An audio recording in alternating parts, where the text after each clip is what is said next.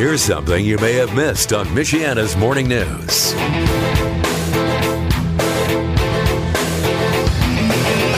I'm Tommy Lee, and this is the Scam of the Week. It is time for us to talk with our friends at the Better Business Bureau, and Rick Walls joins us today. Hello, Rick. How are you? I'm doing well, Tommy. How about yourself? I'm good. Let's talk a little bit about phony office emails, and specifically, there's something going on with the Office 365 scam. Yeah, there is, Tommy, and even our office we didn't fall victim to it. We were alerted to it, but it's a tricky little scam, and kind of here's how it works: is that if you have a phone system like many individuals and businesses do, where the email or where you receive an email of the voice message, in other words, somebody calls your phone, leaves you a message, and your phone system generates an email to your computer. Mm-hmm. So what happens is the message looks just like an alert for a new voicemail, but as you might suspect, it's really another way to trick you into giving up personal information or downloading malware into your computer. So what happens is, you get an email that says you have a new voicemail from your Office 365 account or from another workplace software system. So the email looks legitimate.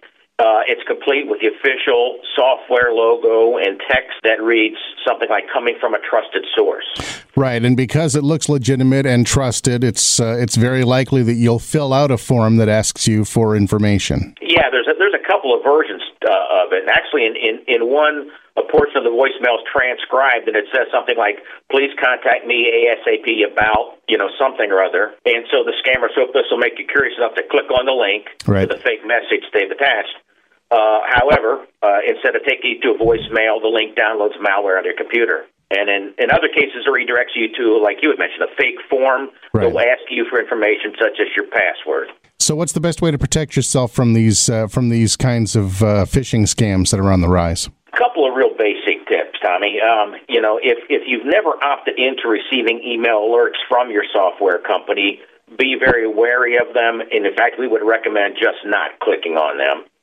And similarly, if you don't know, anytime you get an email, if you don't recognize who that's coming from, don't click on the links. Right. Even links that look harmless can download malware on your computer. And instead, we would recommend that if you get one of these messages, say from your that purports to be from your software company, rather than clicking on that link, go to the internet, go directly into your account, and then check there to see if there's any alerts. Excellent. And as always, if people have any questions or concerns or want to learn more about this, they can go to bbb.org or give you guys a call. Absolutely, Tommy. Our 800 number is 800-552-4631. Rick Walls with the Better Business Bureau of Northern Indiana. Always a pleasure, sir. We will talk again very soon. Thank you, Tommy. Michiana's Morning News with Mark McGill. Weekdays from 5 to 9 on 95.3 Michiana's News Channel.